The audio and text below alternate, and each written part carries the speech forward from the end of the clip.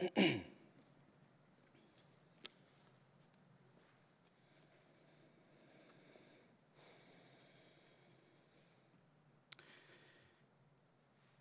the late 1990s, there was a craze with a series of books published by Magic Eye. I don't know how many of you remember that. The books featured auto-stereograms, which allowed people to see 3D images by focusing on 2D patterns. So basically, the viewer had to diverge his eyes, or their eyes. You would hold the painting or the page up close to your face and start staring at the background. And as you move the pages away from your face, your eyes would start to kind of blur out, but in that divergence, you would actually start to see a 3D picture. Well, I remember I had the hardest time finding those 3D pictures. I would cross my eyes, I would stare at that page for what seemed like eternity, but nothing would pop out at me. In fact, because I had no idea what to expect, I almost tried to make up my own picture of what that 3D horse or dolphin would look like. Well, today we're going to see how the Israelites, in a similar fashion, stared at the law as if staring at one of those pages and never really seeing that 3D figure or that 3D picture. And in our case, that 3D figure is the face of God. It was God who revealed his character in and through the law.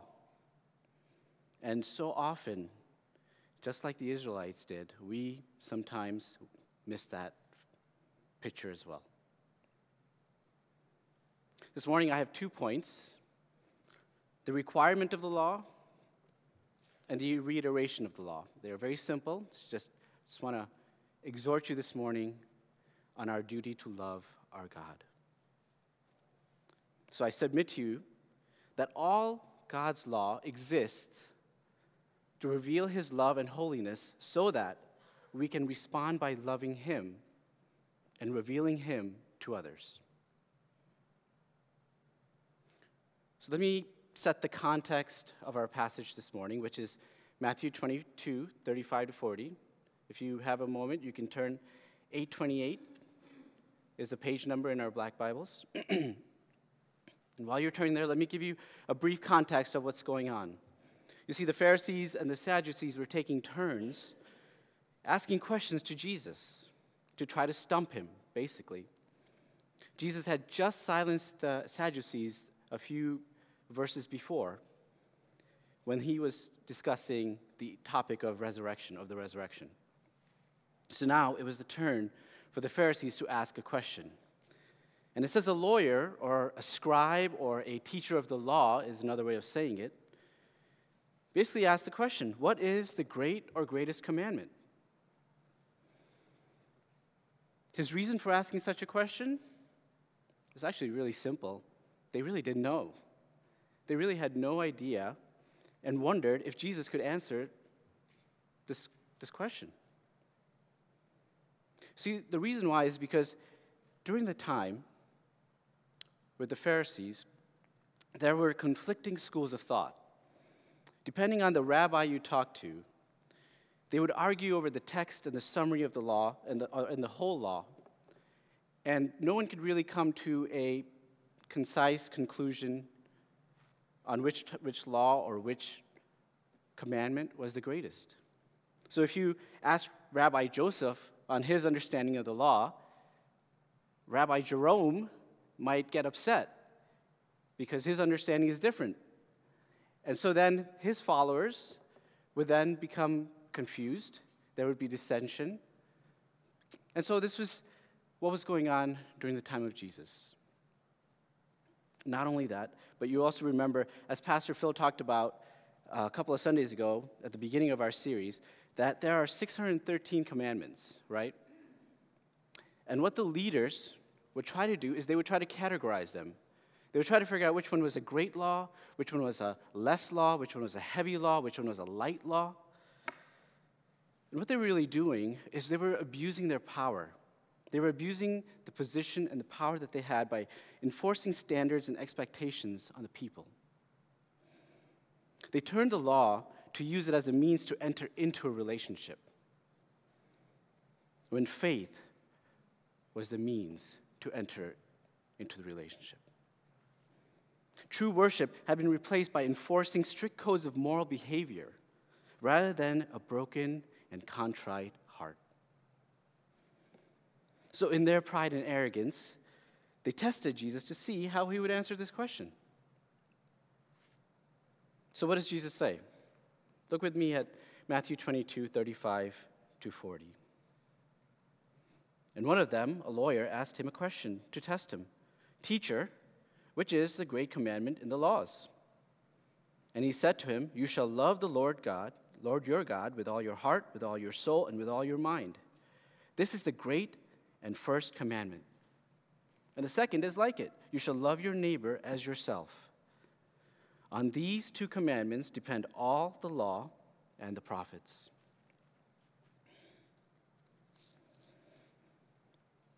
This is actually where I picture Jesus just dropping the mic and walking away, because he basically just answered it. You see, there was no discussion, there was no follow-up with a parable, or there was no illustration. It was just, this is what it is. In fact, Jesus brings it back to the Old Testament, as we have read earlier this morning, right? He quotes Deuteronomy 6:5, part of the Shema that Phil read. "Hear, O Israel, the Lord our God, the Lord is one. You shall love the Lord God with all your heart, with all your soul, and with all your might." And then he quotes Leviticus 19:18. "You shall not take vengeance or bear your grudge against the sons of your own people, but you shall love your neighbor as yourself. I am the Lord." So he goes straight to the heart of the matter. He summarizes the intent of the law and the duty of man as directed by God.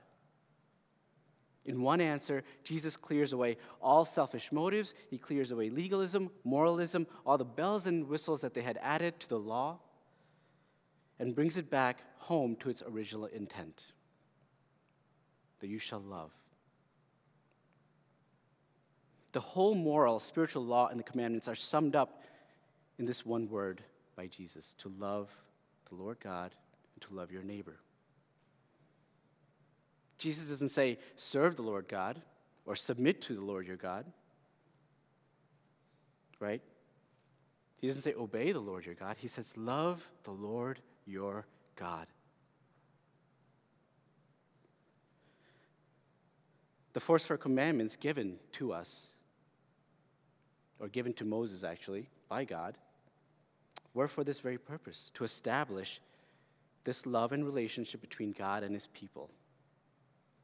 Right? This is mine, this is our highest priority. Jesus sets the standard very high and focuses on the principle which is more applicable than just trying to figure out which law is better or which one should I obey and which one should I not obey. It's like best practice in the medical field. I work in the medical field, and so best practice for nurses when treating their patient is to always put on gloves, right? Whether you are treating a minor injury, whether you are taking blood, right? Whether you are administrating anesthesia or medication. The nurses aren't taught when and at what time they should put on their gloves when they're helping and serving the patients. Best practice is, for your protection, for the nurse's protection as well as yours, it's important to put on these gloves. In the same way, Jesus is not focusing on which commandment is better or more important over another, but the principle is love. So how do we love God? Well, he tells us, once again, it's pretty straightforward. Jesus tells us to love the Lord your God with all your heart, with all your soul, and with all your mind. You are to love God completely. not just with your heart, or not just with your mind, or not just with your soul, but you are to love God as he deserves, as he has commanded. We are to love God wholly, W-H-O-L-L-Y, holy, with our whole person. So let me give you a quick reference to what the heart, the soul, and the mind represent, just to put it in context. With all our heart, the heart refers to our will, right? It's our spiritual affections, our conscience. With all our heart is the central, and the heart should be the central in loving God. Our soul or our spirit, this represents the emotional aspect. Our souls express sorrow, they express joy. Do you remember in the Garden of Gethsemane, Jesus was what? He was sorrowful, even unto death. And so our soul represents our emotions. And lastly, our mind, which represents our intellectual or our attitude. Now, oftentimes, we come across people who are all about the emotions and feelings without any head knowledge or solid foundation based on the truth. Or we run across people who are all heady, all head knowledge, all intellectual, and yet they have no feelings, they show no emotion towards one another. But Jesus here is saying we need to love wholly, completely. We should love God in every faculty, in all capacity. You know, God loves you wholly and completely, right? His is a wholehearted love towards us, and we are to do our best to reciprocate that love back to him. We cannot love God in a half-hearted manner or only with part of our faculties. When we love him with all our heart, the result is that we are aligned with him. Our desires, our affections, our purposes, our will, our feelings, our thoughts, our motives, even our character will be focused to please him and to honor him. We are to love him at all times and with every part of our being. Let that sink in for a minute. Let that sink in for a minute. We are to love him at all times and with all our being. I mean, who can love God like that? Who can love God perfectly as he has commanded us to love? Did you notice it's all your heart, all your mind, all your soul? So let me ask you this question. Do you love God as he deserves to be loved? Now, I'm sure many of you are thinking, including myself, well, not really. I don't love God the way that he should be loved and deserves to be loved. Well, let me ask you another question, or in another way. Are you growing in your love for God? If I were to ask you, are you growing in your love for God every day? Are you growing in your affection, in your knowledge of him? How would you answer that?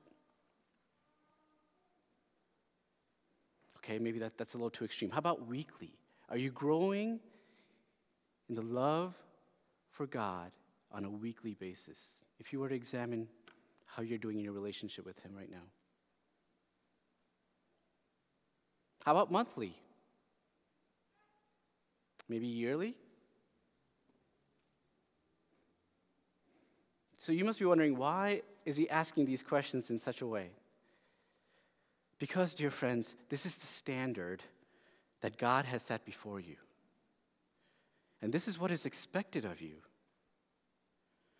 There's no compromise. It is absolute, and it is weighty. This is the God that we serve.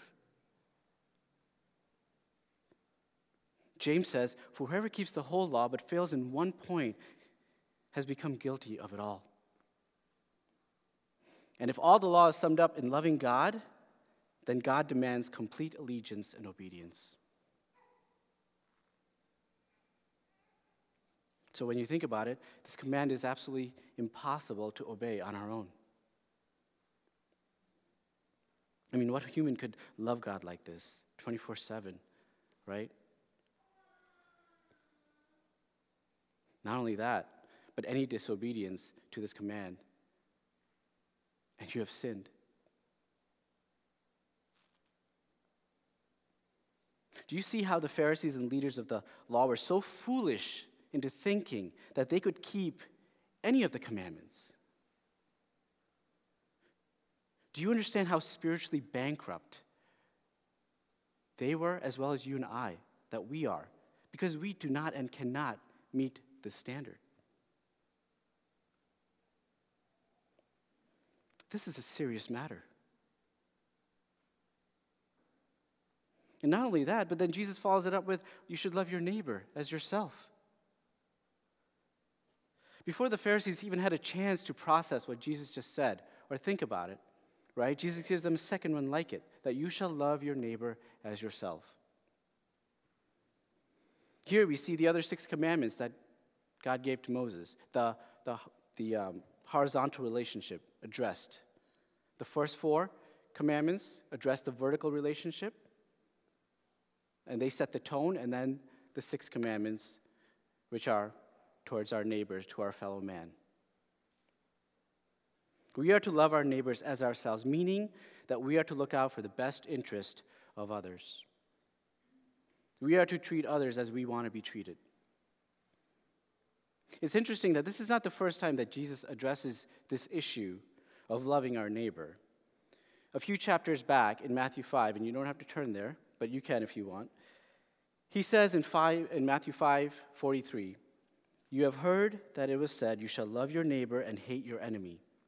But I say to you, love your enemies and pray for those who persecute you, so that you may be sons of your Father who is in heaven. For he makes his sun rise on the evil and on the good, and sends rain on the just and on the unjust. For if you love those who love you, what reward do you have? Do not even the tax collectors do the same? And if you only greet your brothers, what more are you doing than others? Do not even the Gentiles do the same?" And here it is. "You, therefore, must be perfect." You must be perfect as your heavenly Father is perfect. And there it is again, that standard. And not just our neighbor, but our enemy. I can see, as Jesus is telling the Pharisees this, I can see, some of them in their arrogance and their pride. Well, yeah, you know what? I do keep the commandments. I do keep the law. I do a pretty good job. In fact, that was their problem. Well, what about the practical application? Right? Which is to, what? Love your neighbor. Not just your neighbor. How about another believer? How about your enemy? How about all the people in general? How are you doing in loving others? Period. You remember that young rich ruler, right? Lord, I have kept all the laws. And then Jesus gives him a practical application. Well, if you've done that, then, go sell all that you have. Give it to the poor. Give it to the unfortunate. Well, I don't know about that. I got to think about that one. John calls out those who are hypocritical in their love, right? And we read that as well this morning. He says in 1 John 4:20, "If anyone says, 'I love God,' and hates his brother, he is a liar. For he who does not love his brother whom he has seen cannot love God whom he has not seen." In fact, a good litmus test on how you're doing in the department of love would be, maybe this week, to go through 1 John. Spend some time in prayer and reflection and see what John has to say about it. John, he's pretty straightforward on this topic of love. You want to be known as a Christian? Then you are to be marked by a devotion to God, but also a sacrificial service to your neighbor. You see, our lack of love for people exposes a deeper, darker side of us, which automatically connects us right back to our lack of love for God. We must be consistent in practicing the love that we profess. We must. So we are to love our neighbors. And exactly how do we love our neighbor? What does this look like in a believer's life?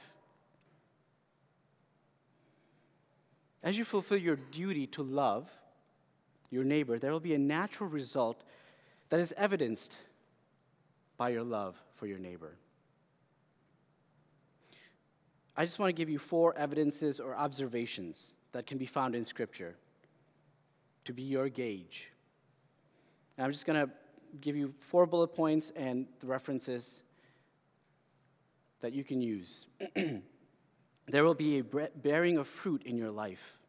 Galatians 5:22. There will be a bearing of fruit in your life. There will be evidences of sacrificial service. Galatians 5:13. There will be evidences of acts of kindness. 1 Corinthians 13:4-7. There will be evidences of your labor of love for the needs of others. 1 Thessalonians 1:3. You see, this is the evidence of our Christian walk, the fulfillment of God's commandments. To not only love God, but also to love others as they are God's image bearers. Right? One commentator puts it this way: loving others is the outward manifestation, the visible expression, the practical demonstration, and therefore the fulfillment of the Old Testament. So there is a sense in which the second commandment, which is to love your neighbor, is the visible goal of the whole Word of God. It's not as though loving God is not here or that loving God is less important. Rather, loving God is made visible and manifest and full in our visibly, practically, sacrificially loving others. So if you're struggling to love the Creator, then most certainly you will struggle and have a difficult time loving His creation.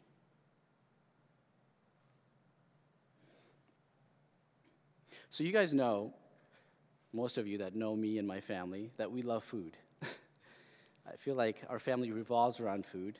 We are always watching whenever we have a chance to watch the Food Network. And I've been following this chef since I was young. My brother and I would watch him. And this chef, he's good. But there was a show that we watched when we were much younger. And he did something that was so arrogant and so disrespectful on the show that it literally left a bad taste in my mouth. To a point where now, present day, he has many shows on the Food Network, and I still watch him. And as enticing and as delicious and as good-looking his food is, and I'm sure it's really good, part of me is like, if I ever had a chance or an opportunity to taste it, I don't know if I would really care for it. My motivation must first be to love the Creator before I can love or appreciate His creation. And I can't appreciate the creation until I spend time with the Creator, getting to know Him, right? To appreciate Him, to become familiar with His character and with His attributes. Who knows, maybe if I ever did meet this chef, I would like him. I don't know him. I just know him from TV. But if I spend time with him, maybe he might be a good guy, and maybe we could become friends. And then my mindset would change. I would actually begin, probably, to appreciate that which he appreciates, that which he loves, that which he creates.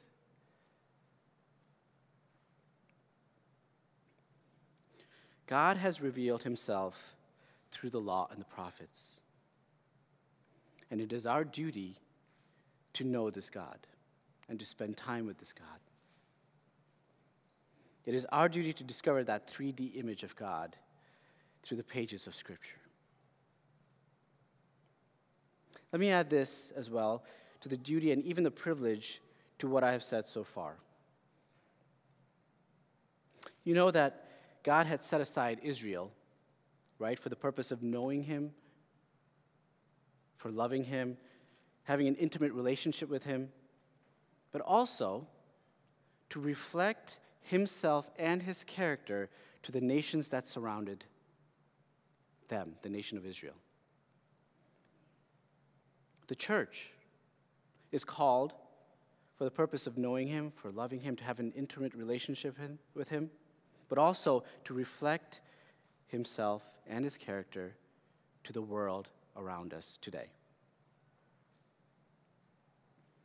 So, practical one way of loving our neighbor or our coworker or community or even our enemies is to reflect God's character by sharing the good news of who our great God is. It's pretty simple. What better way could we love those who are perishing, who will never know or have a relationship with God, but to bring them to the foot of the cross? This is why we are ambassadors. This is why we're at Embassy Church, right? We are God's representatives to a lost and dying world. We are called to be a light. We are called to be a salt, to be mirrors reflecting who our great God is and his glory to others. Let me say this as well. If you do not have this love that we've been talking about, and if you're not cultivating this love for God in your heart, without this love, all your efforts, even with all the good intentions and the noblest of efforts, they will be worthless. If the source is not love from God. In fact, Paul addresses this very sobering reminder in 1 Corinthians 12. It must be bathed in love. So you see, these commandments are important not only for our sanctification, but also for the salvation of others. In fact, on these two commandments hang all the law and the prophets. That's what Jesus says at the end. And this is the reiteration of the law, our second point. And Jesus says that on these two commandments hang all the law and the prophets. And what he's communicating is, if we don't love God and love our neighbor, then it is impossible for us to obey any other commandment given by God. Whether it's your submission to him, your loyalty, your affections towards him, however you want to phrase it, the foundation upon which you must build your relationship must be love. One commentator says, nothing in Scripture can be consistent or be truly obeyed unless these two commandments are observed. The entire biblical revelation demands heart religion, marked by total allegiance to God, loving him and loving one's neighbor. Without these two commandments, the Bible is sterile. It's meaningless. It's pointless to even consider entertaining, obeying anything else from God if we can't keep these two commandments, if we can't make loving God and loving others a priority. We must also understand the flip side of what Jesus is saying. In saying that the law and the prophets hang on these commandments, Jesus is not saying love replaces the law and the prophets, or that love is above the law and the prophets, or that we don't need to consider the Old Testament or its teaching on the law and the prophets. Remember, Paul says in 2 Timothy, right, all scripture is breathed out by God and is profitable for teaching, for reproof, for correction, for the training of righteousness. So we can't throw out the baby with the bathwater. I really don't understand that saying well, but I think you get the point, right? We can't just say, well, the law is useless or that it's not important. Without the law, we would not understand our standing or our position before God. So the truth is, these verses do show the reality of our missing the mark. They do. Our inability to love as we ought. But these verses also point to a great hope and encouragement. They truly do. So you see, up to this point, you might be wondering, well, so far this message is all about why we need to love God and how we need to love God and why I need to love my neighbor. And the reality is it's kind of overwhelming, and I'm kind of depressed because I'm not doing it. It is discouraging to think that I can't love God perfectly. So why are we spending so much time on our shortcomings?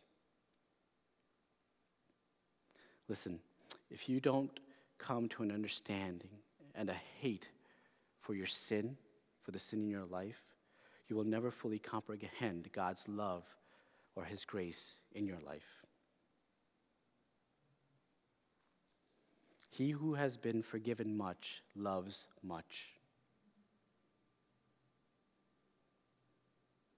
You remember at the onset of this message, I told you all God's love exists to reveal his love and holiness so that we can respond by loving him and revealing him to others. Not only does the law reveal, but God also reveals his love in the person and the work of Jesus Christ. You see, when he was answering the Pharisees this question, he had already set his eyes towards Jerusalem. This was the week before Passover, where he would be wrongly tried by the law, where he would suffer for our sake, and he would die for you and me. You see, it was actually on Jesus that all the law and the prophets would eventually hang, and it would be Jesus who would satisfy God's justice for the lawbreaker.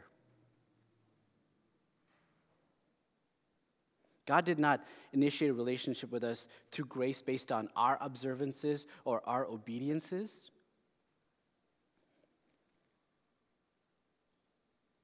God initiated because he is love and because he does love. For God so loved the world that he gave his one and only Son.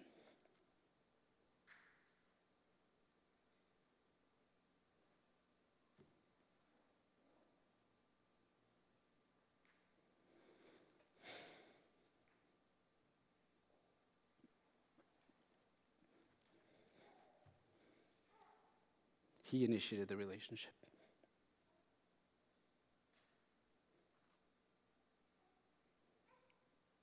And it was based on his love for you and me. That is heavy.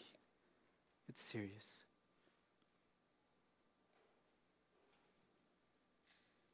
We could not fulfill the law, and we never will, or the requirements of the law.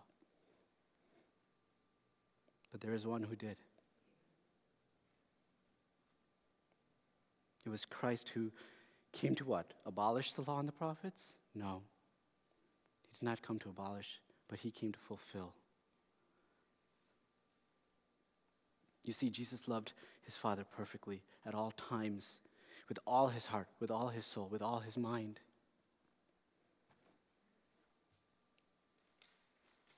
He never faltered. He never failed. He never sinned. And yet, they crucified him.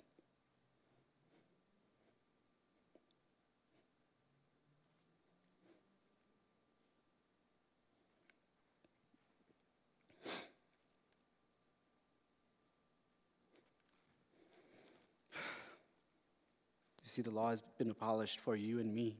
Praise God. You know why? Because we are no longer under its curse or condemnation.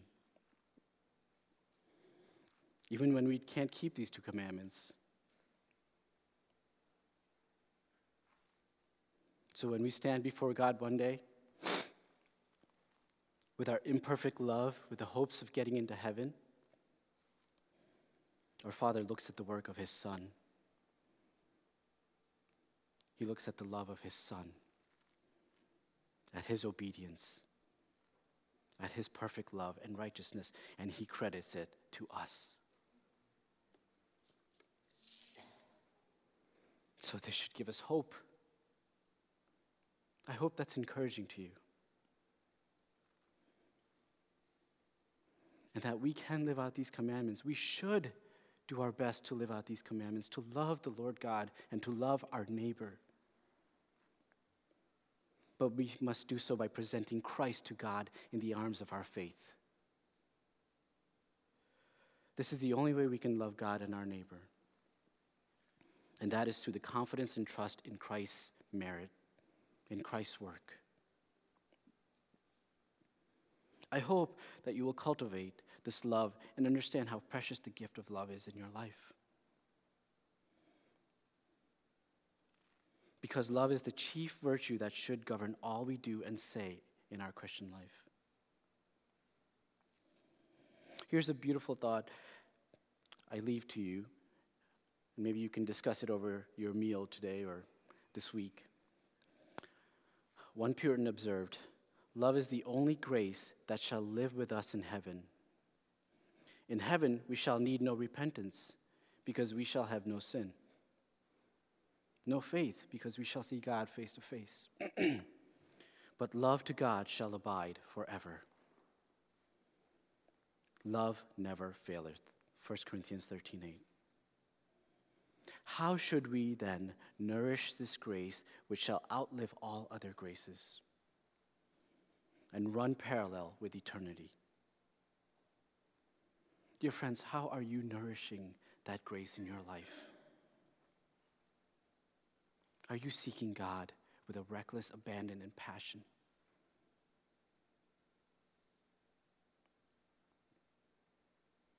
Let love and the duty to love be your motivation, since Christ was our means into this relationship with God our Father. And pray that the Spirit would help you to grow in your affections and knowledge of God, so that you can fall deeper in love with him every day. And go and love others for the sake of your God. And to proclaim his great fame to all those who are perishing. I close with, and it is appropriate to close with Paul. In 1 Corinthians 13, the great love chapter, he sums it up for us so beautifully. And so I leave you with this. So now, faith, hope, and love abide. These 3, but the greatest of these is love. Amen. Let's pray.